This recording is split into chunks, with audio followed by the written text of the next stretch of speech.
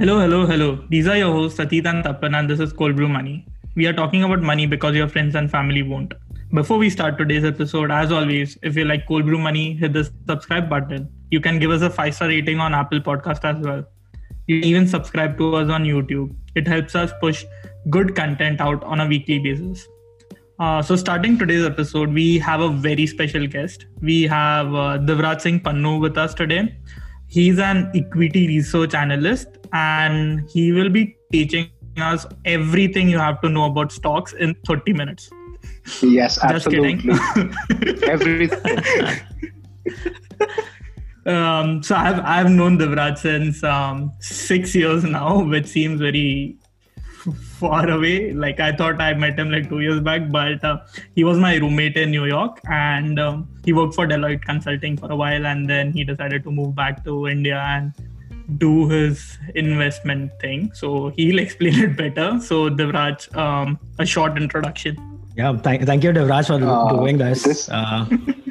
Yeah, I don't know anyone who does like equity research in person. So excited to talk to you today.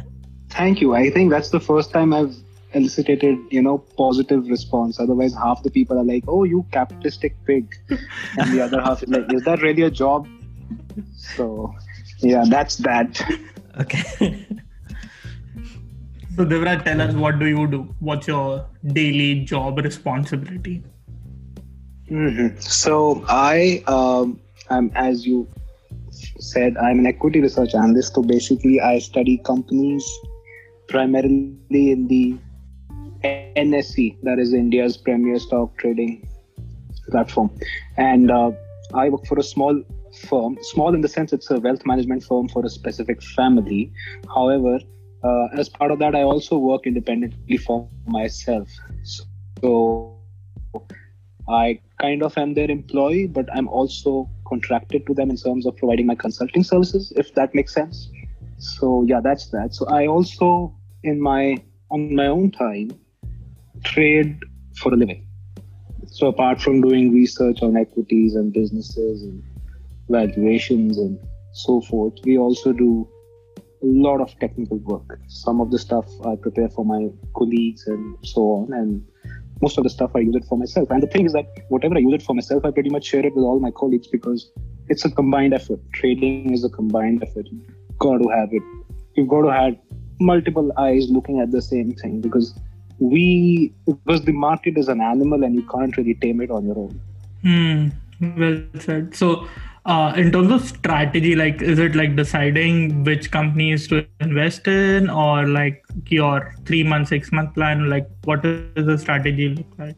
So I primarily do two types of trading. One is primarily on a long-term basis where we study the business, we study the fundamentals, the valuations, we study the cash flow, we study what sort of percentage of stock is held in the market by the public, the promoters, what's the corporate governance, if they've had any corporate governance issues, etc., etc. So that's kind of like a 360-degree deep dive that we do. And that tends to be for a longer time. And our appetite of risk is far greater in the sense that if that stock or equity is going down, we are comfortable as long as the fundamentals of the business do not change. We are comfortable adding even more. So that's one thing. And the other thing that we do is more immediate. That's more of to generate, let's say, pocket money, so as to speak. Maybe intraday, maybe 2 days, maybe a month or two. Okay. So the long term would be like the fundamental stuff that you guys do. And what is more in your what do you see more? Like, do you do more in terms of fundamentals, or do you do more intraday and trading, generating pocket money? Like, where does your time usually goes? So to be honest, fundamental does not take that much time. Once you study a company, you kind of, and if you like it, you kind of married to the idea for a bit, Sometimes the time horizons can be 3 years, 1 year, 2 years, 5 years, whatever. There are some companies that I'm holding since 2017, and they've been on a roller coaster. They've reached highs, they've gone down a lot, and in the pandemic also, when in March everything was falling, they were falling too, and then they reached highs, and now they're going back down again. So fundamental is in that sense not time specific. I have studied it once and I update it every month or so just to make sure nothing's changed in the business, because that's what really matters to us in the fundamental sense. Price only matters as one of the metrics. What really matters is the health of the business, so as to speak. So that doesn't take that much time. The intraday thing that I do on the side and the, let's say, the weekly or the monthly trading that I do on the side, that takes all of my time. I'm glued to the screen from 9:15 a.m. to 3:30 p.m. pretty much. I eat my lunch on my desk. And after that, you're looking at charts, you're looking at the data that's coming in, you're looking at maybe what the European markets are doing. They open at around 12:30 p.m. India time. You're looking at what the US markets are doing. They open in the evening, and so on and so on. So those immediate things that matter more take up pretty much 95% of all of my time.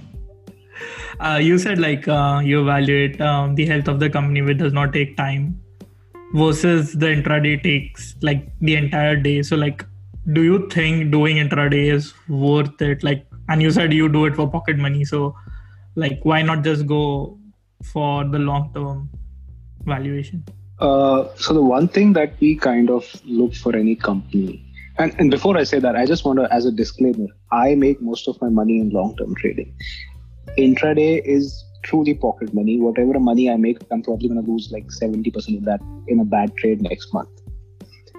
But in terms of when we're evaluating companies, we always like to see some sort of recurring money coming into that company. We never want to go in for companies that are very seasonal, that let's say have 2 bad quarters every year, because that's not their season, so as to speak. In the same way, for myself, I want to be able to generate money every month, every week, ideally. So that's why I spend time on intraday and so on and so on. Intraday is really something that I feel people should do after years of training, maybe. I have been doing intraday consistently for over 2 years now, and I'm still not comfortable. I feel, and I would take at least 2 more years to be fully comfortable, so as to speak. So for the people who think intraday is easy, or there are those 101 million accounts on Instagram and Facebook and YouTube telling you how to make $1 million, take $100 and turn that account into 2 million, 7 million, or whatever. That's just not happening. That's just not happening. So one needs to temper expectations from intraday. And if you do temper those expectations, if you target something like 3% a week, which is a pretty good target, you can go a long way in that.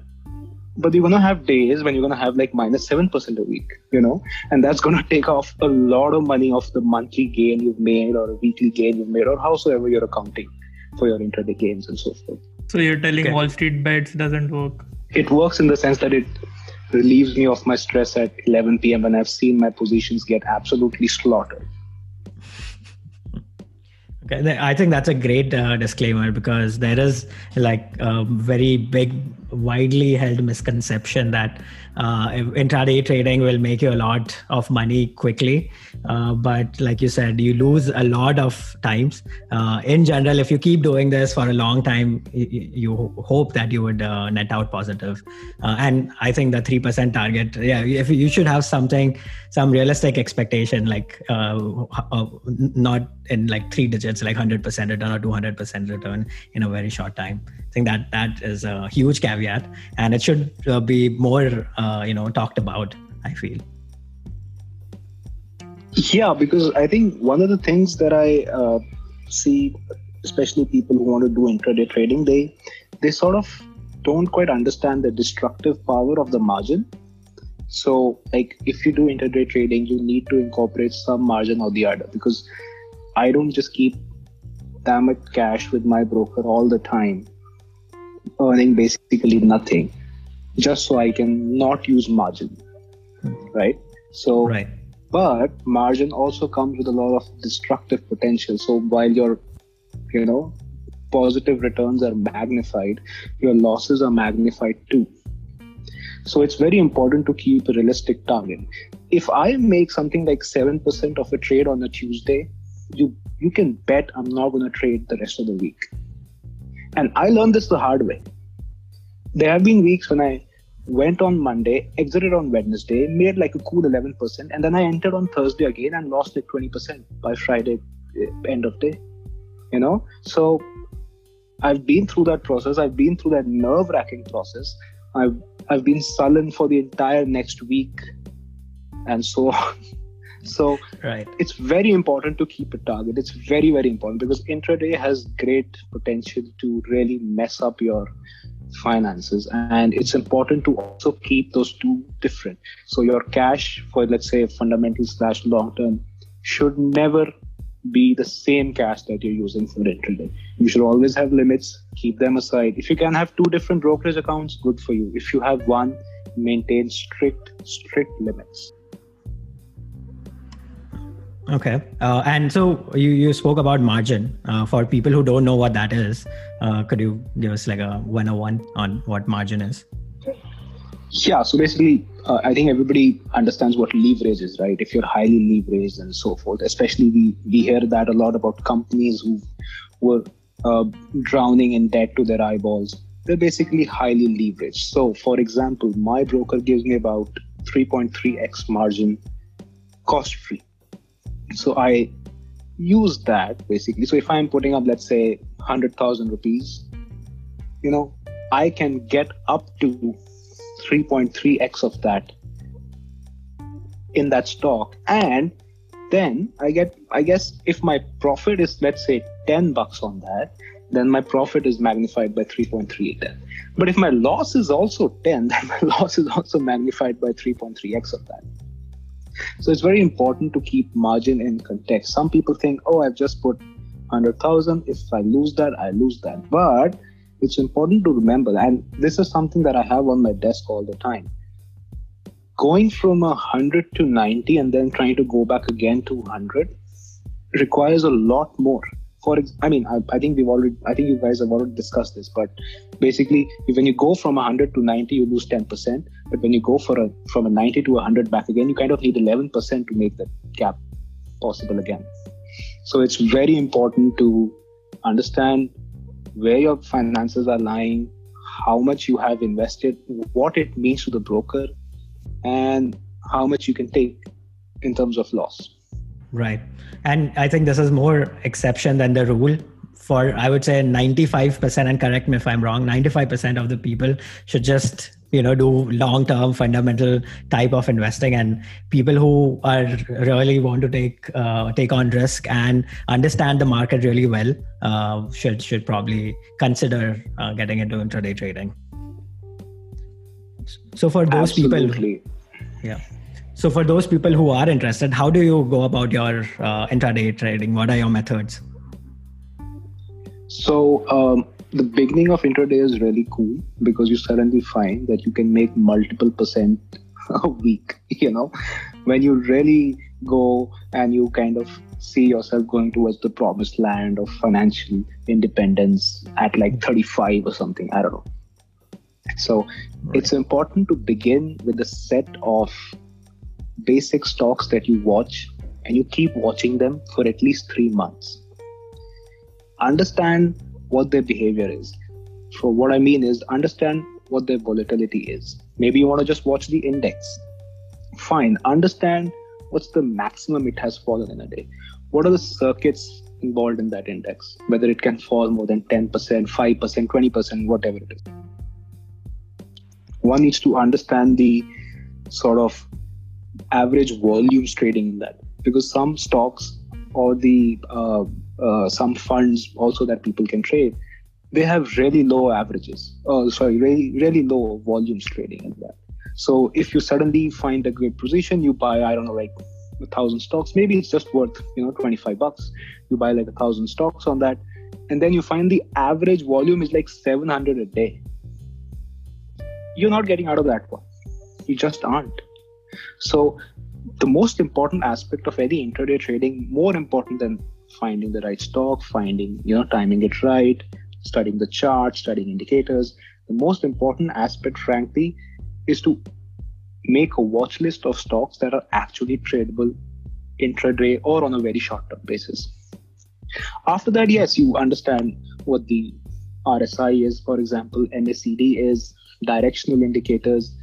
There are some, all of these are like momentum indicators. They are sort of lagging indicators. If a stock is moving up, you'll find out that these are also going, let's say, bullish. So it's like a lag. Because the stock moved up, they have started moving in the direction that you want to move in, and so forth. So one needs to get on that indicator stuff. One needs to understand stop loss, resistance, support. All of that comes far, far later, before you need to understand which stock is actually worth trading in. And how do you find that? That is, I guess, you just need to have people around you to tell you stuff. I mean, frankly speaking, I had no idea how to find stocks that were trading intraday. So what I started doing was, my broker used to send 30,000, okay, not 30,000, I'm exaggerating, more like 40 calls a week, saying maybe buy this, buy that. And all I did was I made a list of those for 1 month, and I started tracking their volumes every day. I started tracking their volumes weekly, daily, monthly, and quarterly. And then when I found out that some stocks have really violent moves in them, they're moving like 7 to 11% a day. They're up like 18% a week, 3-4 times a quarter. Wow. Or vice versa, down 20% a week, 3 times in a quarter or something. I wanted to stay away from those stocks. Sure, if I get that right, I'm kind of done for the month. But also, if I get that wrong, I'm done for 3 months. So I kind of figured out maybe stocks that, had a crazy week, maybe went down 22% one time in 3 months or 6 months. But, they tend to go around 3 to 5% a week at max. There are certain basic indicators that show whether a stock is trading near its bottom or its top, right? So if you look at moving averages, so 50-day moving averages, 200-day moving averages, if something has fallen way beyond that, there's a good chance it might cough up a small intraday move of a 3% or a 5% or a weekly move of that size, and that's sometimes all you need, frankly speaking. You don't need to understand why that stock is trading so low or why that stock is trading so high. You just need to see the price action, because it has to move either way. Most stocks never remain static, right? So you kind of hedge and you make the move. And you talked about stop loss. So can you elaborate what is stop loss for beginners? How and what should you set it at? So the traditional, the idea behind the stop loss traditionally is that 2% of your capital should be at risk on any given particular trade. However, in today's world, when you put up stop losses, the entire breadth of the market, especially the high frequency traders and so forth, can see that. So while it's very important that you put up a stop loss and then you say that I won't lose anything more than that and so on, it's important to actually understand what that means. It's important to have trailing stop losses, I believe. So if you've made, let's say, some money on it, maybe set your stop loss mentally to a value where maybe you'll exit the moment all your gains are almost vanished. The basic meaning is to make sure that your loss doesn't pass a certain point, right?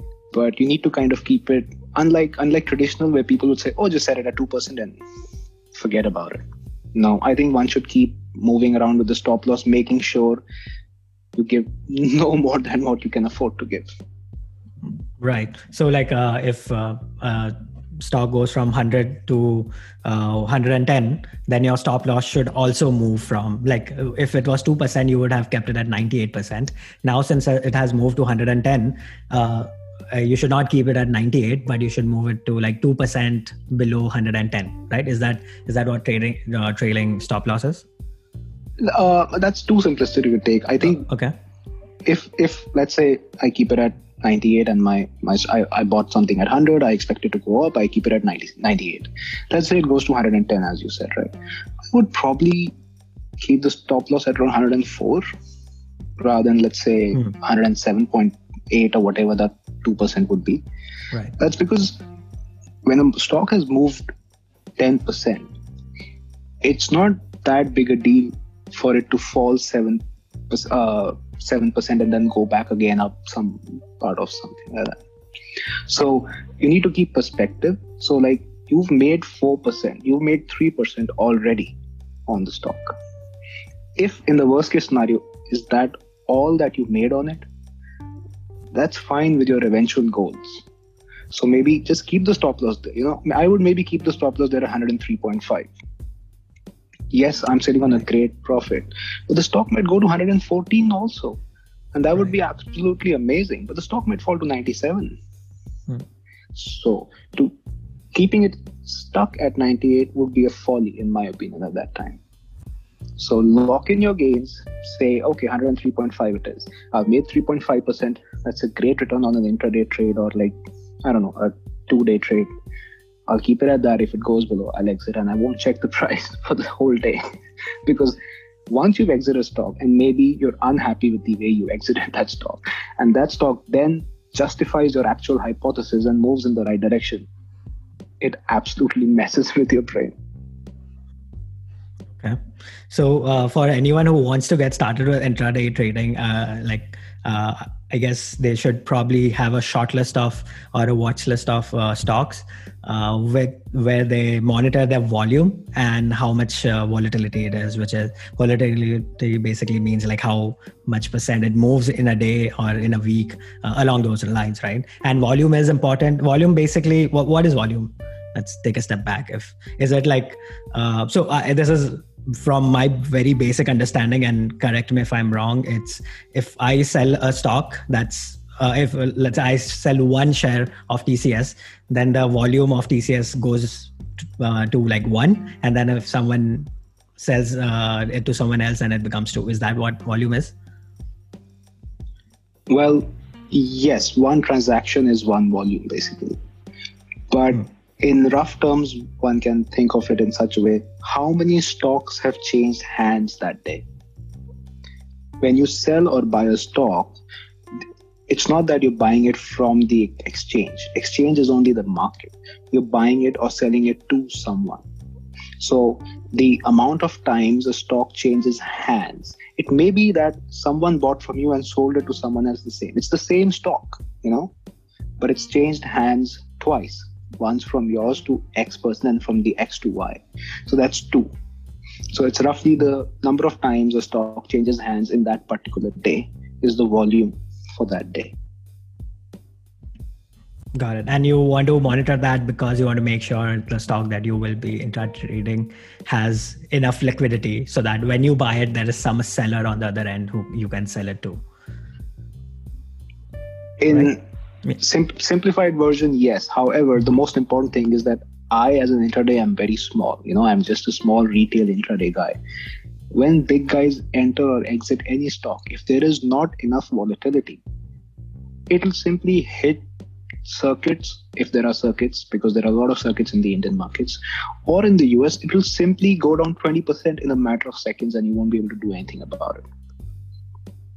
So you got to make sure that it's very important to make sure that as a retail guy, you are the smallest fish in the pond, and you got to make sure that you accommodate for the presence of all the big fish around you, which is pretty much why you have to keep volumes in mind. Okay, makes sense. So we've talked a lot about intraday trading.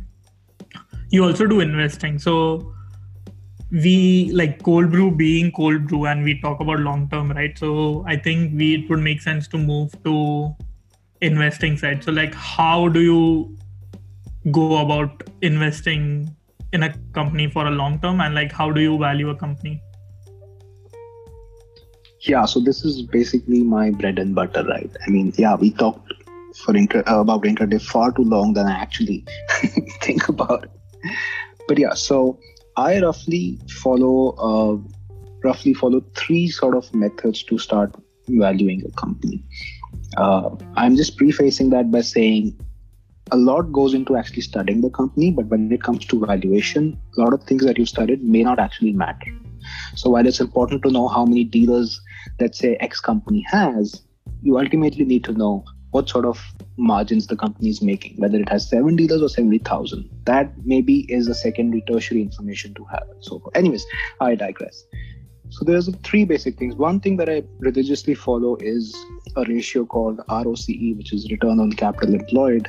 And the formula for that is roughly earnings before interest and taxes divided by the capital allocated towards the company. And so that's something that we look for. We kind of see how the ROCE has been over the last 5 years. Has it been above 15 or 20%? Ideally, we want it above 20%, but we can look at companies that have also more than 15% if, let's say, other ratios support that company.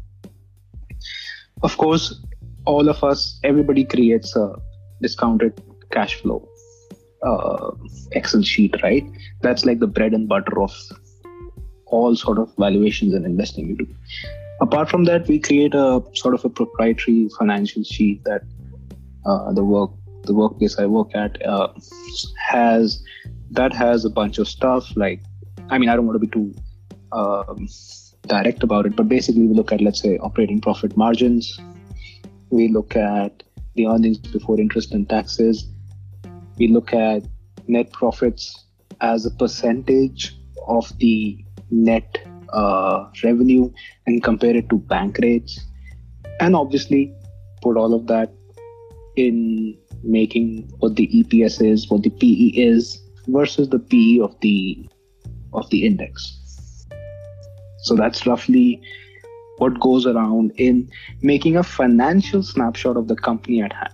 So this generally doesn't have anything to do with, let's say, the deep dive of the company, trying to find out their what the management is up to. Is the management any good, or are they, scheming little schmucks, trying to find out what sort of market cap they have? Is it the market cap? Are they a big fish in a small pond? Because then they need to start maybe trying to enter new different markets, which may not be nice to their profit margins. Or are they a small fish in a small pond? They have a potential to grow really fast. Or are they completely diversified in 17 different areas and they're absolute conglomerate and so forth? So these are roughly the way we arrive at a company, and then the financial snapshot is how we make the valuations of those companies. And when you build these models, financial snapshot, is it like 5-year discounted cash flow, 10-year? Is there an industry standard that people usually follow? So I would say that a 10-year discounted cash flow is far too much. And I know some people do that, but then I guess their horizons are far, far longer than what I or we have in general. So I think we generally stick to around 5-ish years of discounted cash flow. However, the work involved in making a 10-year is not that much more than making a 5-year one. So like if someone wants to do it, more power to you. There's no problem with that. But we generally tend to look at about a 5-year sort of a viewpoint towards the company. Okay. And do you have like do you narrow down a list of companies or universe of companies based on market cap? Do you only invest in like small cap, micro cap, or only large cap, any of those sort? Or you just look at the metrics that you mentioned and it doesn't matter what the current market cap of the company is? Market cap absolutely matters. However, it matters from a sense of how big or small that company can get. It doesn't quite matter when we start studying the company. Like to answer your question, market cap is a metric that we very closely look at, no doubt about it. But it's not something that we used to value it with. Market cap is just something that the market has given it to the company. We want to understand where it will be 5 years from now. That may be more or less, Market cap isn't to be accounted for in a financial valuation. It's only a metric that one needs to know. So how do you even begin? Like, how do you even start finding companies? Again, do you get calls from your what do you call your firm, or like you just have screeners? Like, how do you do that? So that's the biggest aspect about intraday. About fundamental trading is how do you arrive at identifying a business or an opportunity. And at the start, I was really perplexed. But then after talking to people, it's very important to have a group of people who are working in this kind of a field, or rather have an interest in this kind of a field. Because I feel you need a lot of sounding boards in this kind of work, whether you're doing it full time or whether you're just a part-time investor, So anyways, you kind of need to see what kind of themes are happening all across you. You're using internet, right? What sort of fiber optic stuff is going on in the country? Figure out which companies are running fiber optics. Start studying them. See what the international prices of, let's say, a fiber optic cable are. What sort of prices are being offered within India? How many carriers are there? Are they really expanding? It's all well and good to think, within 5 years, everybody's going to have this kind of internet and 5G is coming. But what if, to take a topical what if the only one expanding is Jio? If they're the only one with actual buying power in this country, there's absolutely no question of any sort of price appreciation in that sector. But when you find out, Airtel is expanding too, and there are a bunch of local ISPs as well who are looking to provide fiber optic internet, then you get sort of somewhere, right? You start studying it, applying different prices, seeing what sort of money the company could make, and so forth. So it's important before one tends to go on all sorts of massive, half of them, I would say 85% of them, fraud websites selling you ideas. The most important thing is to just look around you. What cars are people driving? What motorbikes are people driving? Is the rural economy looking up or not?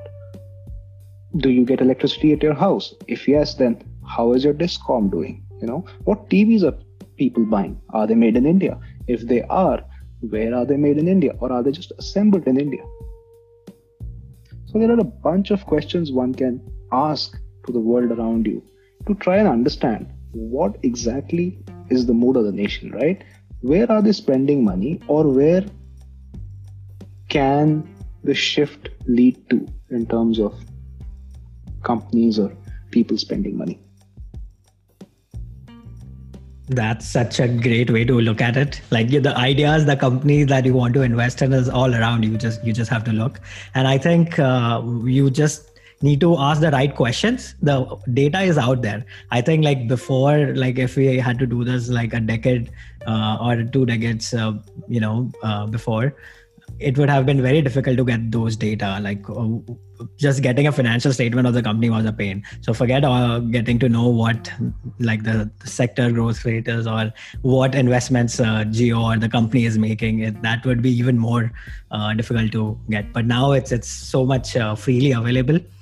You just have to ask the right questions. Absolutely. And I feel sometimes that amount of data absolutely overwhelms you. That's why it's been drilled into me that, you can study a company as deeply as possible. You can know the names of the MDs all the way down to the guy who answers the phone when you call them. But the most important thing to look at is, frankly, its financial performance. And are they into any kind of goof ups or mess ups? Like, it doesn't matter whether you know what's the rate of how much a vendor is making on some cable which sells like the most in this month. That truly is insane amount of information that one can truly find out in this day and age. But it absolutely does nothing towards trying to understand how it is valued today and how it will be valued 5 years down the line. So talking about the avoiding the pitfalls or avoiding companies who has crooked management, how do you find those? Like, how is there a way by looking at the financial statements you can kind of gauge if there's some manipulation happening? Do you have some sort of ratios that you can probably derive from the financial statements? Finding out corporate governance issues is the biggest issue, frankly, in India that we have. Unless you know people who know people, there's literally no 100% sure shot way of making sure of any management. But there are some things that you can do as an investor to figure out. One thing is that almost all companies by law have to share what sort of related party transactions they make. And what does related party means? It means, let's say the promoter is making the company buy or sell to another of his company, which may or may not be public, right? And he might stand to financially gain from it. It's important to scrutinize those because the public company will have to disclose what sort of related party transactions they did. If it's something normal, that makes sense. He's probably saving some money and making money for himself at the same time. That's fine. That's great, actually. But if it becomes too much, then that's a cause for concern. So I don't want to name the company, but I'll just give you an example. For the record, we are short in this company at the moment, and the recent fall has really helped, in that regard. But okay.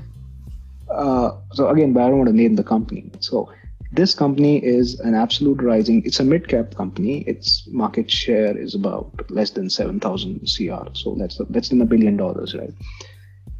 And it's doing very well. Its business is booming. But the 3 kids of the promoters who have almost negligible stake in the company earn over 100 CR from the company's overseas subsidiaries. And they aren't even full-time directors.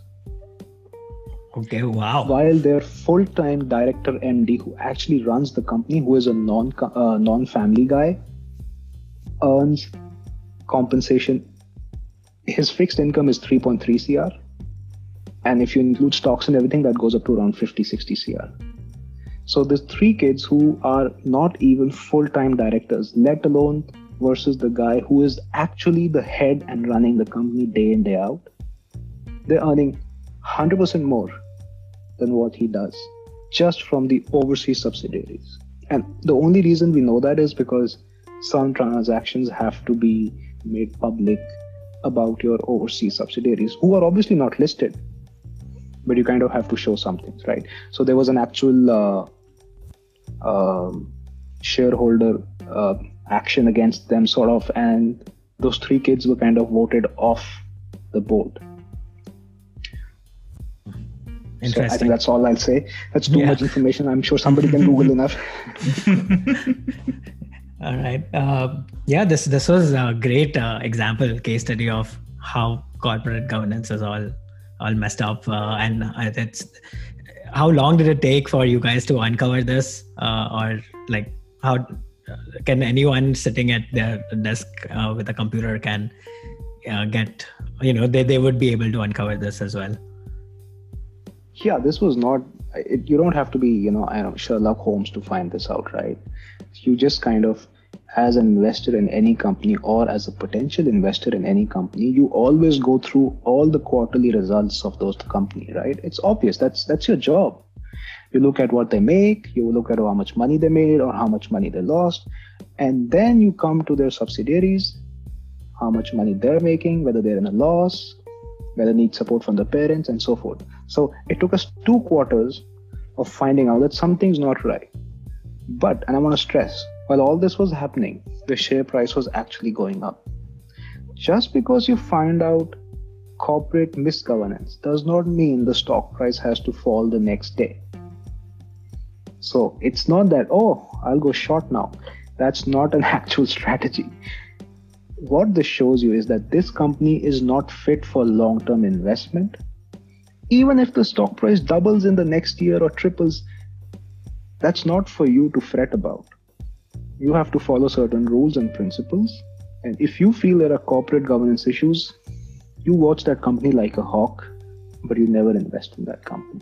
When you start looking at companies, like how many months do you research on a company before you go in putting your money on that company, like even going short or long? So we generally watch that company for about a month or so. We try to. Almost every financial snapshot of ours is made from, as of right now in 2020, is made from 2015 September onwards. So that's roughly Q3 of 2015. In this year, we were making from Q3 of 2015. So when we make financial snapshots, we go that far back.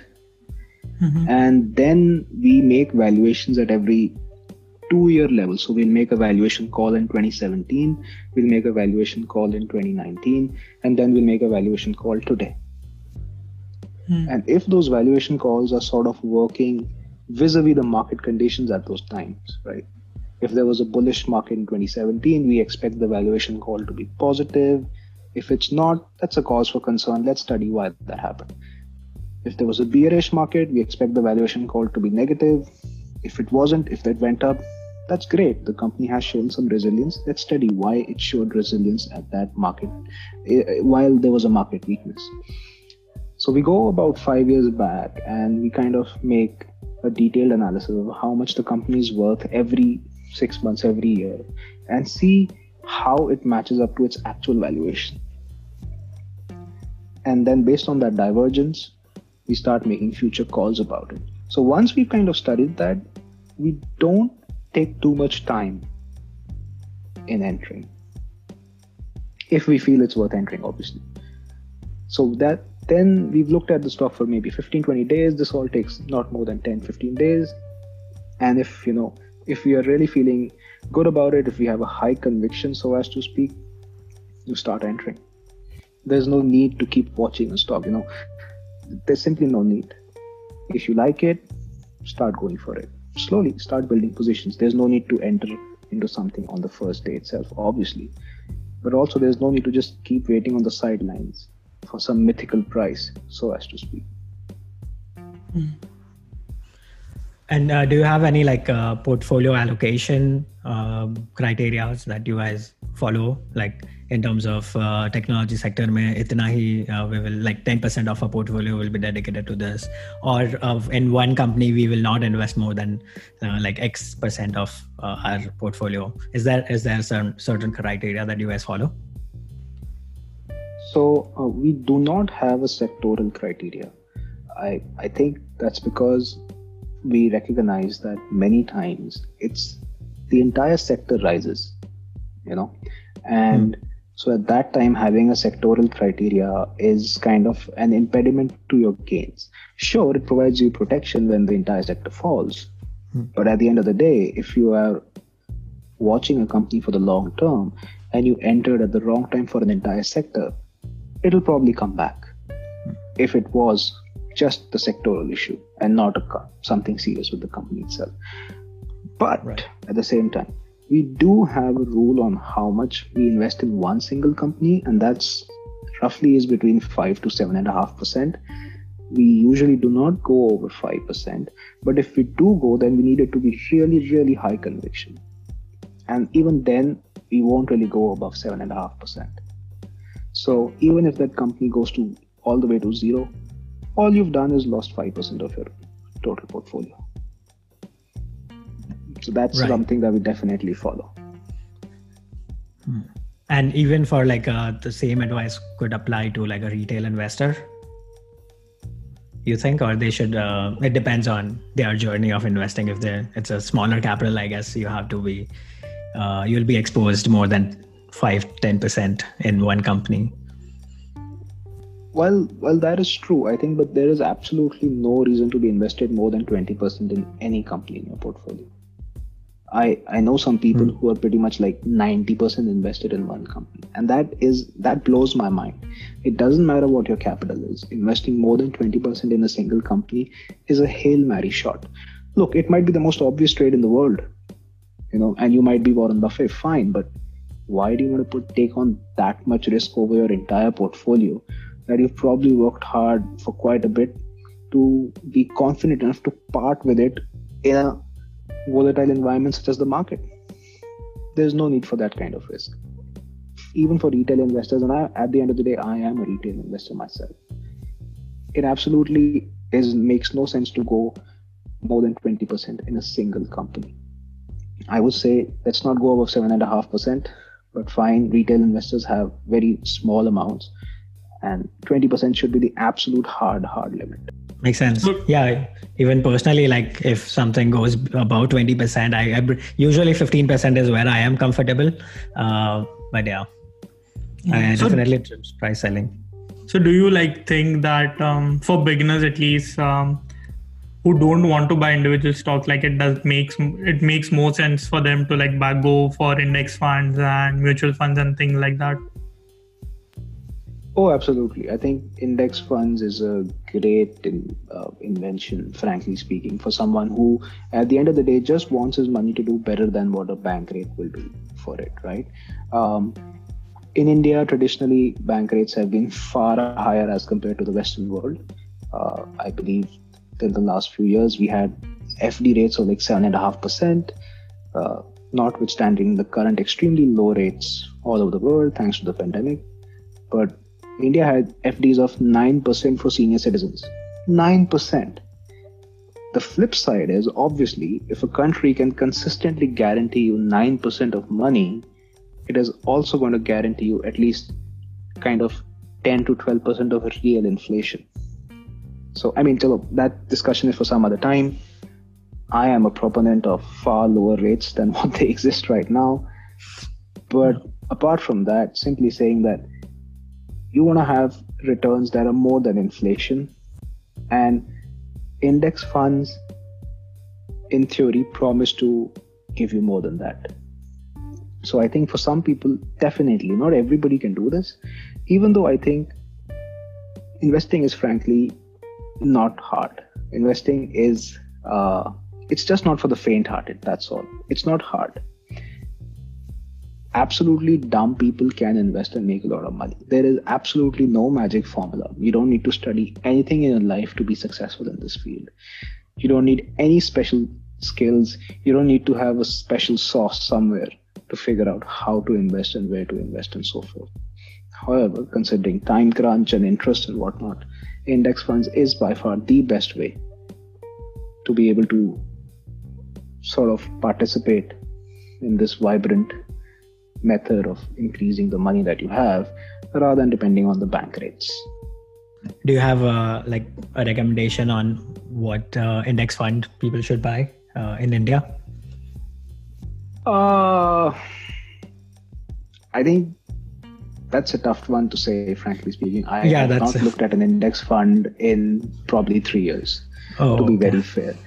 But I'm guessing there is a Nifty Beast, and then there is a next Nifty 50, and these index funds would be just fine, I suppose, frankly speaking. At the end of the day, beating the index is hard, even in India. Beating the index with your overall portfolio, to rephrase, is hard. You can find one or two companies that do exceedingly well in a very short period of time. But where is your overall portfolio in that time period? That kind of matters a lot more. Right. So do you guys do, or do you individually do, other than equities, do you have like gold and other like assets in your portfolio? So most of the colleagues and most of my bosses, I mean one boss mainly, they absolutely detest gold. They see no value in gold. They see no value in real estate. And I think that's something that you expect from a from an equity person, right? Yeah. They're not going to sing praises of real estate because it's completely illiquid. Coming from a stocks guy, you hate the idea of your money being completely tied up. And I think something similar exists in the gold field. However, I do kind of dabble in gold, and I'm very proud of myself of seeing the upcoming gold surge all the way back in 2018, because I actually had a hypothesis and blah, blah, blah, and I convinced my boss to say that let me add 3% of gold to our portfolio. It's not going to take anything out of you, it's just 3%. And whenever it will go above 3%, I'll reduce those positions. And whenever it will go below 3%, I'll keep buying. That's it. And as you can see, it's worked out pretty well, I would say, over the last 6 months. But the regret is I jumped in too soon. So for 8 months, nothing happened. And I seriously doubted my idea. But yeah, I think that worked out well. As a joke, I mean, I think apart from tech stocks doing well, the best thing that's happened to me and my portfolio is gold. Yeah, well done. Yeah. Okay. So for people starting out, right, those who are just starting to invest, like what are like 3 important lessons that you have learned in your career that you would want to impart? Start with humility. There is absolutely nothing special about investing in stocks and making money off of it. There have been numerous experiments of monkeys literally randomly picking stocks and giving better returns than celebrated fund managers. That's just a fact. At the end of the day, it does have a irrationality to it, which is why even today we can rival quant funds in returns. If it was completely rational, computers would have run away with this game a billion years ago. Be humble. Just look around you. What the opportunities are, what the wave is, the trend is. And 3, read everything that you can get your hands on. Read about valuations, read about businesses, read about the cyclical nature of businesses, read about the economic conditions, the macro conditions, read about why macro conditions matter and why they don't. It's important to understand why stock prices may not reflect any sort of macro conditions. Because, I mean, the current situation is the prime example of that. By all accounts, by all traditional accounts, we are in a recession. But show me one stock market anywhere in the world, Europe, London, US, India, China, if that is behaving like a recessionary market. It's not. So it's important to understand macro conditions, but it's also important to understand how to de-link it from what businesses are going through. I think the one thing that I've taken from almost 3 proper years in this field is try to understand the power of cyclical nature of the businesses. That's very important, and that something is we can find out just by watching the news and reading the papers. That's literally it. There is no secret formula to this. Very well said. Cool. Yep. So we'll move to the next topic. Like, talk to us about your side project that you're working on right now with your brother, Ignite Overseas. Oh yeah. So me and my brother, echoing Modi ji, we were like, pandemic hai, kuch fayda uthaya ja sakta hai.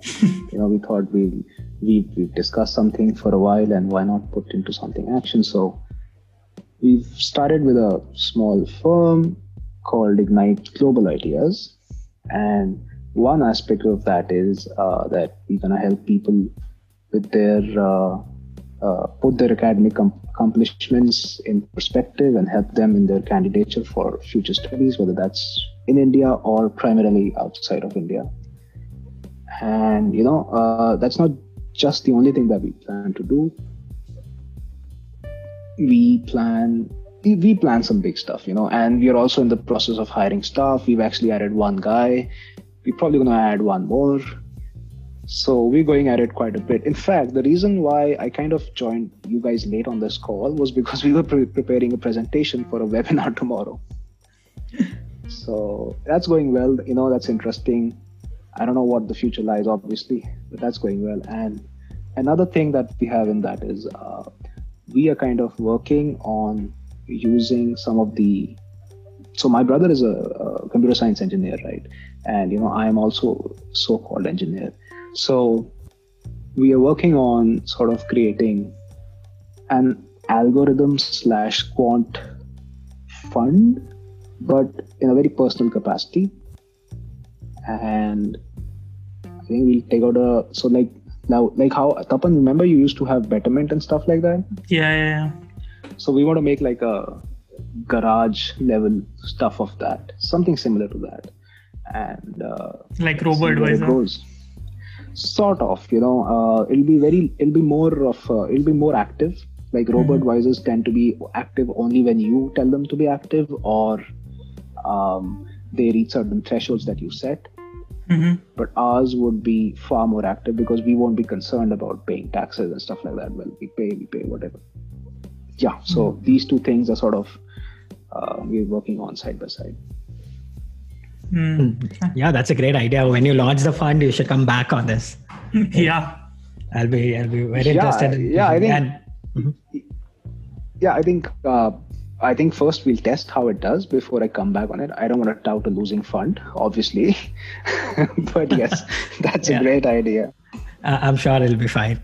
I'm a big fan of quant funds, just because I'm also an engineer by background. So I write my small strategies, which is nowhere comparable with quant funds. But yeah, it's fascinating. I think we should. It's underutilized, but maybe there is a reason why it's underutilized.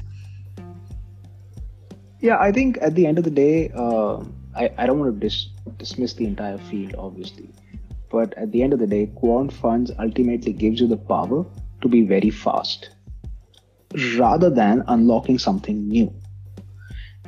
It's the same thing that you ultimately decide to do. And I mean this in terms of shorter term trades. So I do not mean this at all for long-term investing. I would not use any fund for long-term investing. I would like to study the business on my own. I don't care whether it takes me 20 days, but that's something I do. But for short-term trading, yes, sometimes I feel that one can take out the emotion out of the investment and just go for it. That's actually quite beneficial. Yep. Cool. So, and like, where can people find more about Ignite? Do you have a page? Yes, we have an Instagram account, we have a Twitter account, obviously, and we have a website. So cool. Yeah, all of those will be linked in the description. Yeah, exactly. I mean, it sounds a bit weird for me to say the entire thing online, but yeah, I'm sure you guys will link it. Cool. I think that was it for this episode. Again, if you like this episode, please subscribe to Cold Brew Money and leave us a review on Apple Podcasts. Share it with your friends. We are also available on YouTube if you search for Cold Brew Money. Thank you so much, Divraj, for joining us on today's podcast. This was super fun and insightful. I learned a few lessons today for sure. Yeah, this was a blast. Thank you, guys. Yeah, it was fun for me too. It was my first podcast, so apologies for any over enthusiasm and excitement. But yeah, it was a lot of fun, and I hope to be back. Yeah, we'll definitely want you back on the show. Cool. So these are your hosts, Adit and Tapan, and this is Cold Brew Money. Bye.